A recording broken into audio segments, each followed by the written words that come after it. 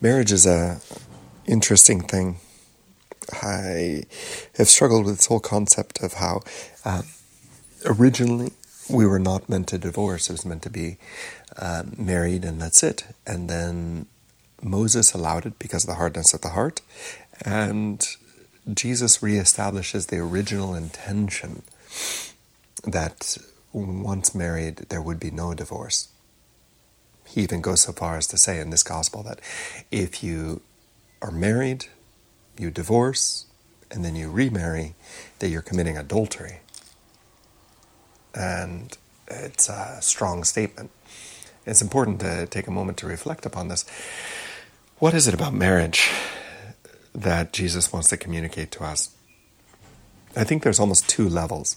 He wants to communicate the original intention of God, and I think there's something even new that he's establishing. That original intention of God is that man shouldn't be alone, that man is made for loving another, that the human person is what in philosophy we'll call a political animal, that we exist in relation to other humans. Without another human, there's a profound loneliness in our hearts.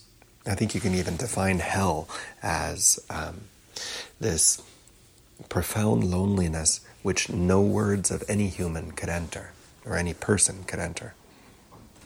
That hell would be this loneliness that's so profound that I can't hear any words of love or hope anymore. Nothing anyone says will pierce through that loneliness. To the contrary, God has called us and made us for something far different from that. He's made us to not be alone. He's made us to discover what it means to love and to allow the words of another to pierce through the loneliness of our hearts. And marriage is that first institution, that first reality that calls us to break through the silence of loneliness and to know that we are loved, that we are alive. And in this covenant of marriage, which was originally intended, it's a beautiful thing because the man is called to see the woman and the woman is called to see the man for who they really are and to choose them and to love them. And this corresponds to a natural reality, a natural makeup of the human person. It corresponds to the way that we are ordered, because there's something in us that's ordered to commit and to a deep relationship where I'm able to be in a heart-to-heart with another. And this relationship, in psychology, that if it is truly a good relationship, bears a lot of fruit. Not just in the sense of children, though that may be obvious. It bears fruit in the psychological well-being. It bears fruit in the workplace. Having a spouse that supports you helps you on all levels. And it's something that is very good and wholesome. And then there's this question about indissolubility. Already on the natural level, the fact that it can't be divorce is a big step, because it's something that when you enter into marriage, you can trust now that that person will be there through thick and thin. And I've known many a case of divorce. I'm not saying that people don't get hurt and incapable of listening and incapable of speaking truly to the other. But isn't that the great work of healing that we try to do when we try to mend broken relationships?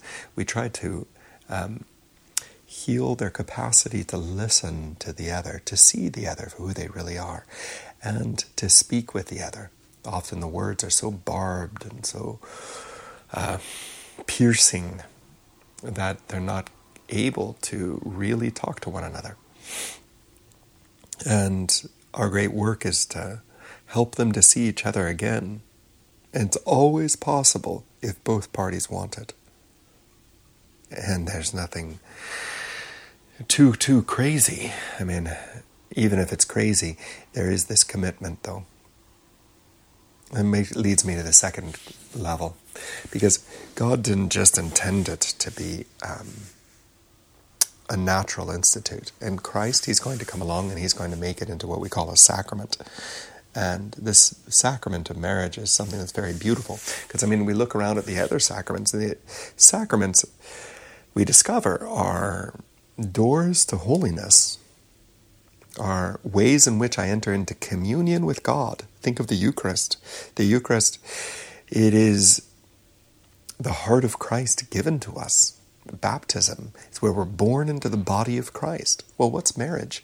Marriage is when I can turn to the spouse and I could say, I believe, God, that you're giving yourself to me through my spouse. You know, marriage is a sacrament because it becomes a means to communion with God. And it's interesting because it's like God says the day that you get married in a sacrament of marriage, he says, through thick or thin, through up or down, through loving your spouse, you will be faithful to God, and God will be faithful to you. Through loving your spouse, and through working through all the trials, God promises that he will help you to grow in holiness as long as you believe in him and trust in him. He promises that through this sacrament of marriage, he will lead you into the heart of God the Father. And, you know, it could be cross or resurrection. You know, it could be that your spouse is difficult or your spouse is making it easy to get closer to God. Whichever way it goes, it is now the road by which you are called to become a saint. And so, if God promises you that he's going to make you a saint through this marriage, whether it be hard or easy, whether it be a resurrection, joyful, or a cross, sad, you know, he promises that he will write a story of his love upon your heart through this marriage. And that's why it's indissoluble, because God's promise never fails. God's promise will never let you down.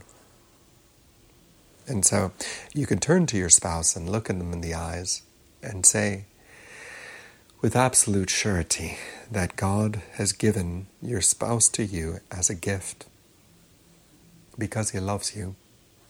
He's given you your spouse and your children as a gift of love. I hope this reflection helps a little bit. It probably leads to a lot of questions, and feel free to ask if you have any.